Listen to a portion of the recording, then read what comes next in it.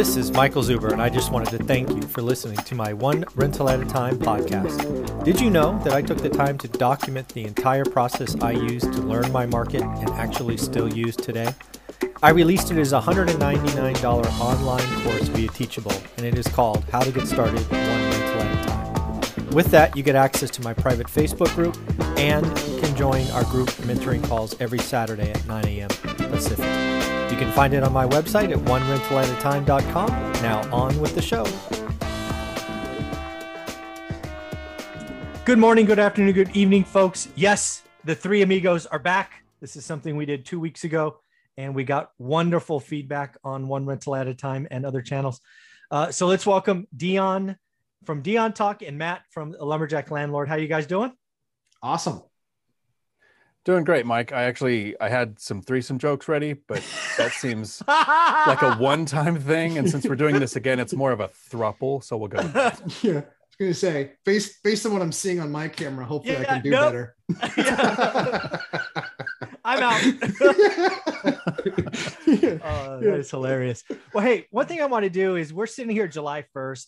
I have always used July 4th, right? Kind of is that time to look at where I'm at in the year, right? Am I on track with what I want? Am I ahead? Do I need to reset? All of those things. So, what I'm gonna do here is we're gonna talk about some crazy predictions I had over the last 6 months, where we're at, and we're running pretty good. So you guys ready for that? Yes. Awesome. Yep. So the first one that I'll put out, and again, I love my audience because they're all sending me articles and they're like, "Hey, Michael, you got this one. You got this one." Just this morning, another federal organization, this one called Ginnie Mae, Ginnie, whatever. But now they are approving and buying 40-year mortgages. Mm-hmm. Did you guys see or hear that? Did. Yeah. So basically what they're doing, in my opinion, and I called for this like 6 months ago, part of the avoidable foreclosures, which will be the topic of the next 6 to 9 months. A lot of those people that didn't pay for 12 months, they're going to get a second, and they're going to get a new amortized first, which will go up to 40 years. And what the federal organization is basically saying is we will now have a buy box for 40-year mortgages, which they never have had before. Hence, they were never used, right? No, if you don't have a way as a bank to sell your mortgages, which a lot of institutions do, they don't have the program. Now, at least we have 40-year mortgages as an option. Currently, only for people in forbearance, but I'm willing to bet that that's where it starts. That's not where it finishes. It's government policy, right? Yeah, it's like, okay, well, that felt good. Let's do that again. Sure. So I'm going to guess 40-year mortgages are a thing. Probably not in the too distant future, maybe 22, maybe 23. But what do you guys think about 40-year mortgages and the value of homes? I guess we'll go to Matt first. At the risk of being wrong, I think it's going to happen. It's definitely going to happen 1,000%. That's one way to make something really affordable, is by just adding another 10 years onto the amortization of the thing, right? And just another 10 years of payments, another 120 payments between you and another government entity, or your bank servicing the loan. I mean, it's going to happen. And I think that, there's right scenarios to do it. There's wrong scenarios to do it, right? Just like there always are. And if you're looking at making things affordable, there's nothing that makes them more affordable than giving you another 10 years of payments. I mean, then you can have the rate around where it is now, right? And you can elongate the time that the rate remains that, and you get a 40-year mortgage. Yeah, I get it. It's going to be, it's better for I think it's better for the government to do it that way. For other people, like for example, for us, we're not getting a $25,000 credit at closing, right? Mm-mm. And so if you can get a 40-year product, I think I rather see a 40-year product in the market than see a bunch of handout money at closing. Mm-hmm. I'd rather see that option for people, because I think that makes for healthier decisions. Yeah. How about you, Dan? When you hear 40-year mortgage, what's the first thing that comes to mind? Well, the really cool thing about reaching financial freedom for all three of us is we can usually speak our mind and not care what someone thinks. I mean, for the most part. And I did that before, but now it's even better. Over the last few months, we've had several conversations talking about a 40-year mortgage. And every time I made a comment in a post on Real Estate Rookie Facebook group or the Bigger Pockets official group, I would get attacked. Some would claim to be lenders, some would claim to be investors. And I've never heard of 40-year. It will never happen. And so now, if the only way to get it is to be on forbearance, go on forbearance. Yeah. And then it's available to everybody. Yeah. So that's the first step. And it's a gateway drug. Yeah. As soon as it's available to somebody, it will, other people will start to see the demand. So it'll be available. So I definitely, as an investor who focuses on cash flow, I don't really care or plan on mortgages being paid off. So 40 years looks attractive. I mean, it's like the debate now as an investor, which do you prefer, 15-year or 30-year? I've chosen 30-year every time. So I think mathematically it might make sense to go with the shorter mortgage, but I like cash flow. Yeah. Yeah. So I think there's a couple of things going to happen. First, I love that gateway comment. That's exactly right. They're going to use it here. It'll be used there for 6 months. There'll be 500, 700, 800,000 people that have 40-year mortgages. Then suddenly people are squawk, why not me? Why not me? And, in a year, maybe 2, it'll be just as common, it'll be an option that we can all have. They may make it only for owner occs. They may not give it to investors, right? I could see that, being, because again, that's how they're going to do it, right? It wouldn't come out for everyone. I could really see them just making an owner occ loan, not investor loan. I think that probably makes sense. But so chalk one up for house hacking. Yeah, exactly. House hacking wins again. Yeah. Right. Yep. Yeah. And Matt, we got to get you on my Facebook group. We had some questions in the Facebook group about house hacking just today. So I took a shot, but I got to add you to the group if I haven't already. We got to get the expert coming in. Yeah. I'm happy to do it. Yeah. But the other thing is, when I see it, it's one of these things that's going to feel good in the moment. Yeah. But won't feel good 24 months from now, or 24 months after it happens. Because what will happen is prices will almost immediately start to rise. Yes. And if you want a sample of this, just look at new cars, right? Look at the Cadillac and the SUVs and all of these things.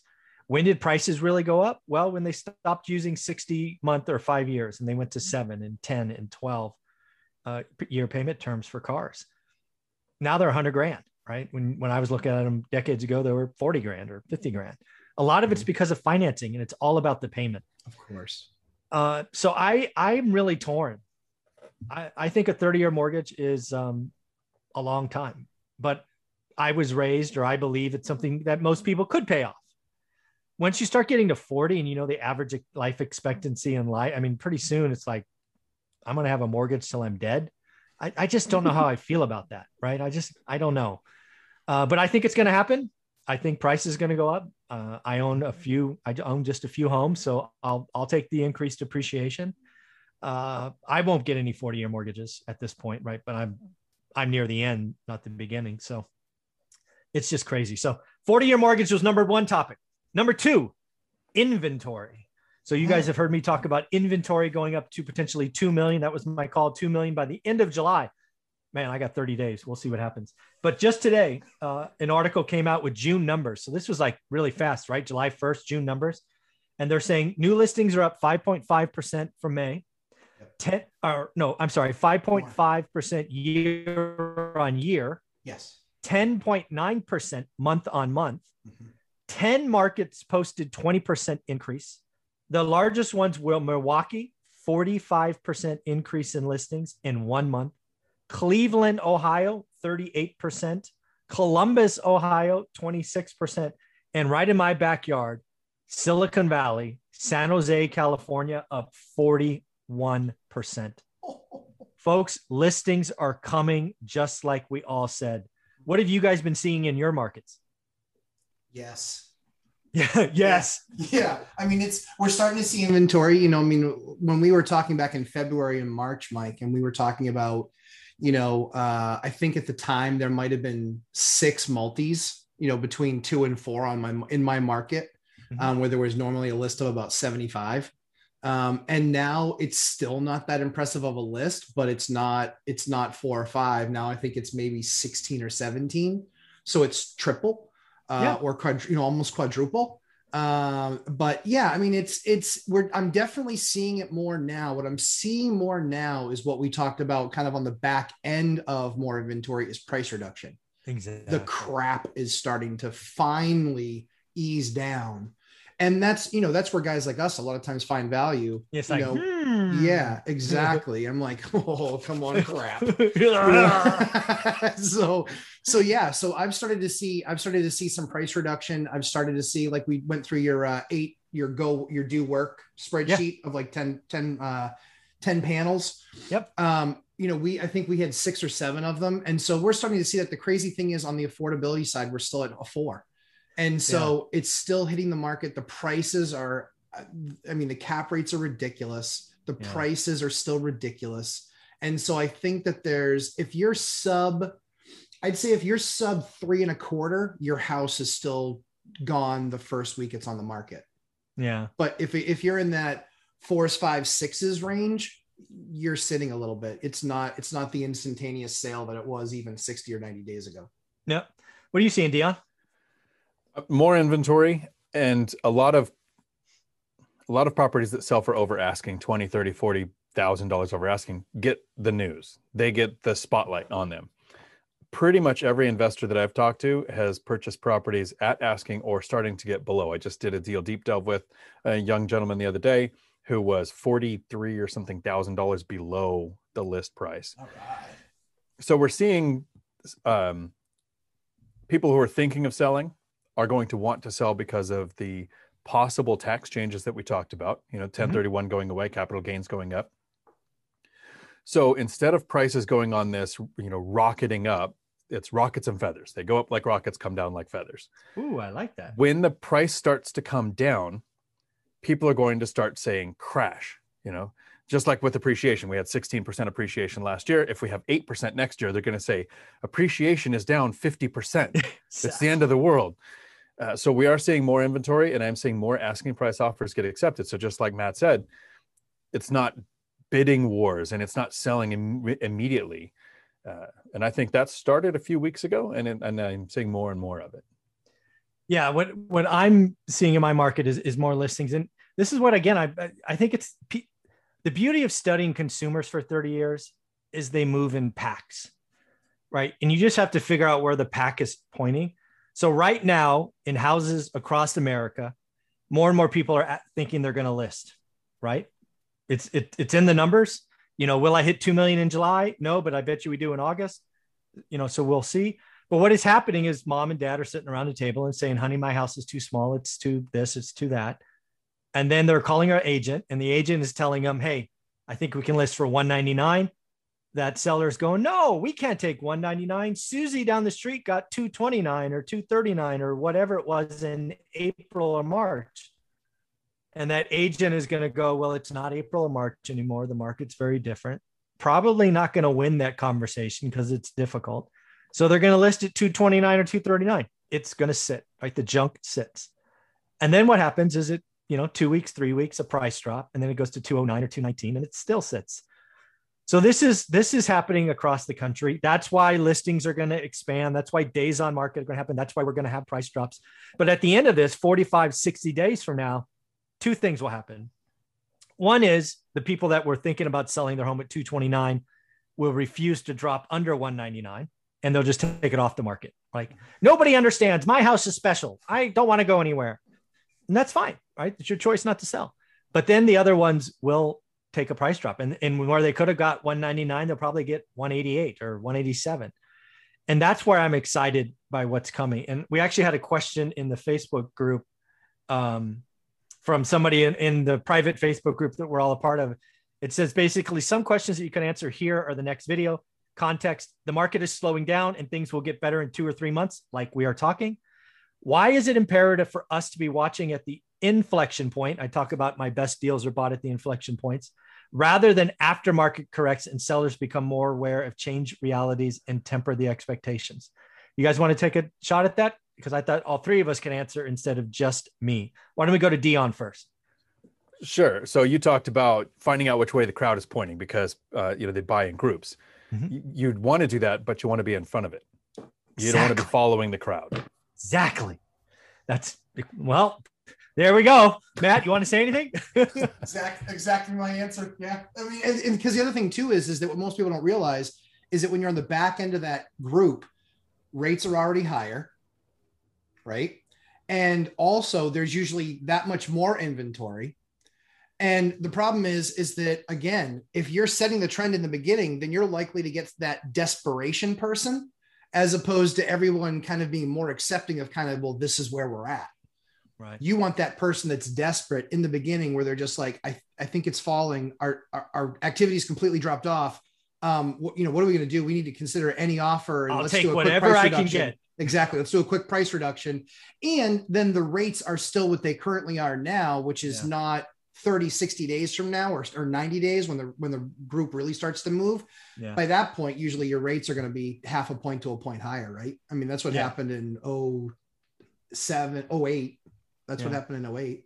Yeah. The whole key to this of investing in front of an inflection point is to be leading the pack. Yep. I want to be ahead of them all. And again, what this really means is, right, to use the earlier example of 199, 229 and all of that, is I might make 7 or 8 offers and 6 of them will end up being that house that's going to come off the market, right? They're just not that motivated.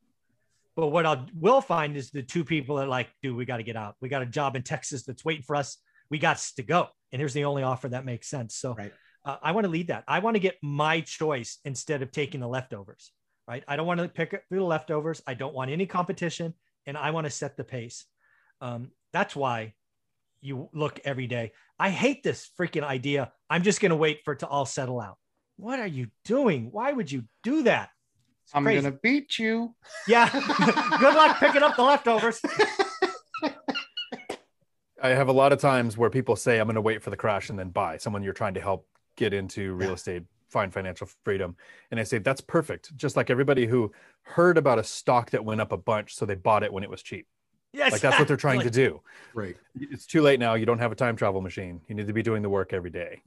Yeah.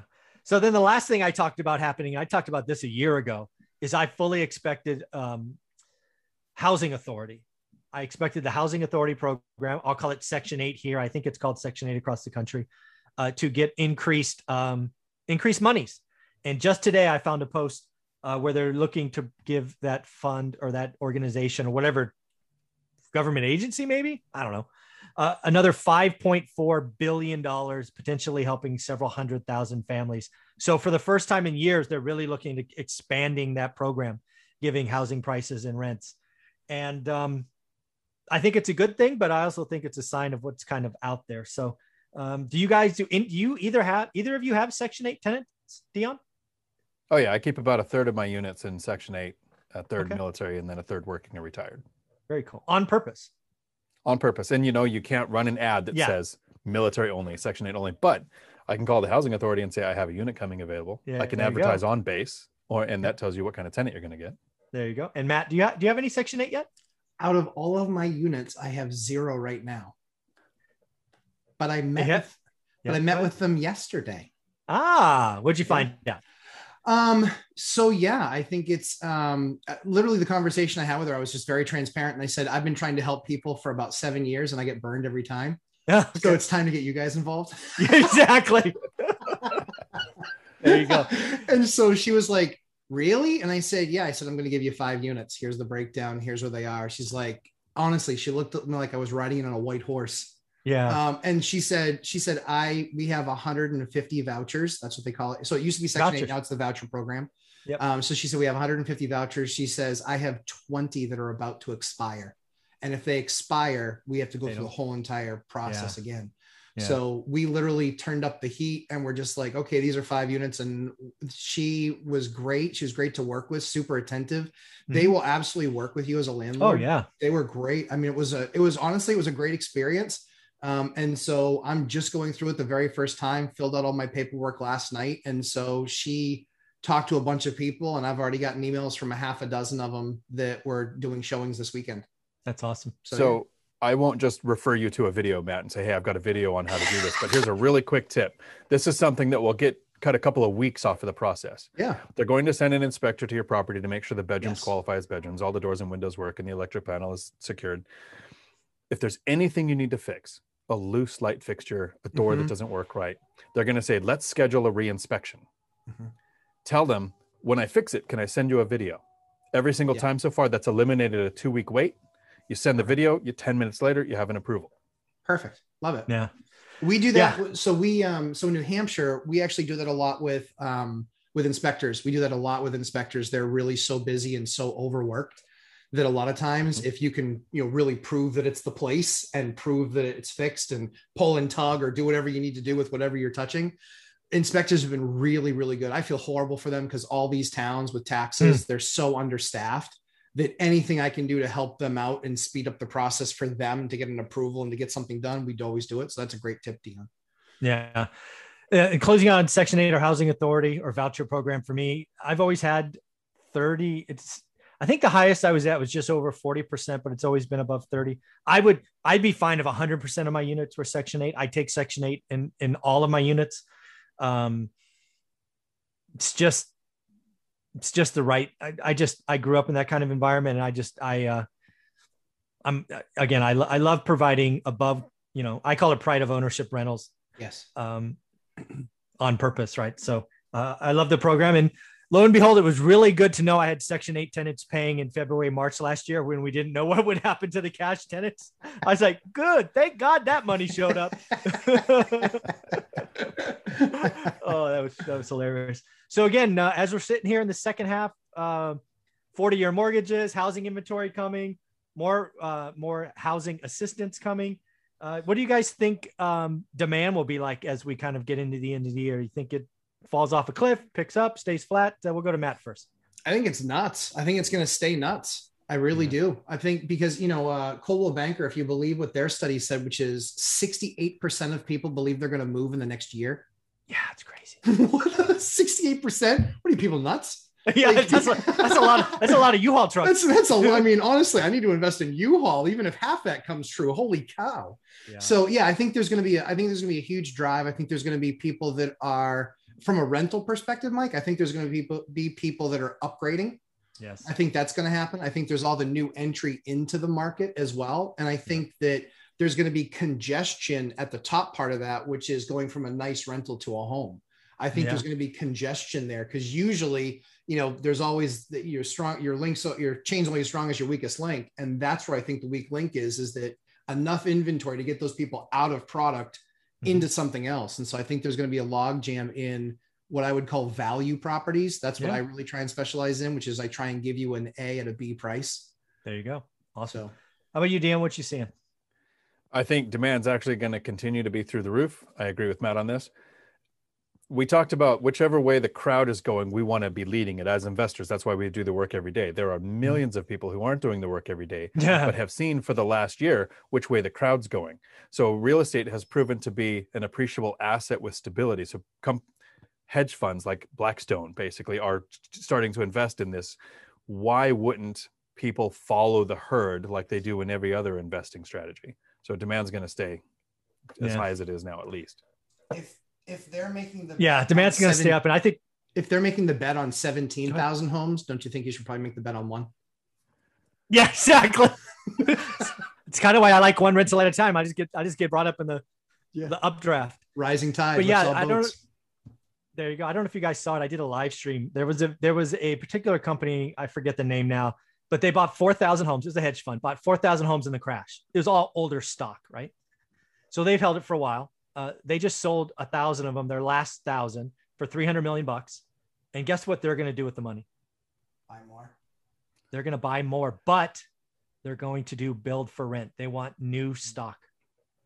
I'm telling you, some hedge fund's going to buy a builder and says, I want you to build just for me. It's going to happen. Well, yeah, Mike, I think that's 100% what's going to happen, because I think that as you look at the situation, lumber down 40%, now it's not so daunting to start buying, and to be able to start building stuff. And I watched that developer that you have from Austin. Yeah. I mean, we've seen it here, like in our area, there is hard to find, like every piece of land it's not built on has about a story as long as your arm, Yeah. It was this, it was that. And so the fact where he's buying 45 minutes outside of Austin now, holy cow. Yeah. And I think that with lumber, basically let's call it what it is. If lumber's down 40%, that's a crash in lumber. No question. It's still twice what it cost, but it's not 4x what it costs. And this means that that's likely charges that those builders can now pass on to home buyers. No question. Yeah. Very, very fun, guys. I love this conversation. So how can they find you? Get part of your world? We'll start with Dion. I'm very active in Bigger Pockets and here on YouTube, Dion Talk Financial Freedom. And Matt? Lumberjack Landlord on YouTube and lumberjacklandlord.com, where the fun never stops. Yeah, do me a favor, guys. Subscribe to these guys' channels. They're putting out amazing content and they're part of our family. And they're creating great content for the course, How to Get Started One Rental at a Time. So thank you very much, guys. Welcome. Thanks, Mike.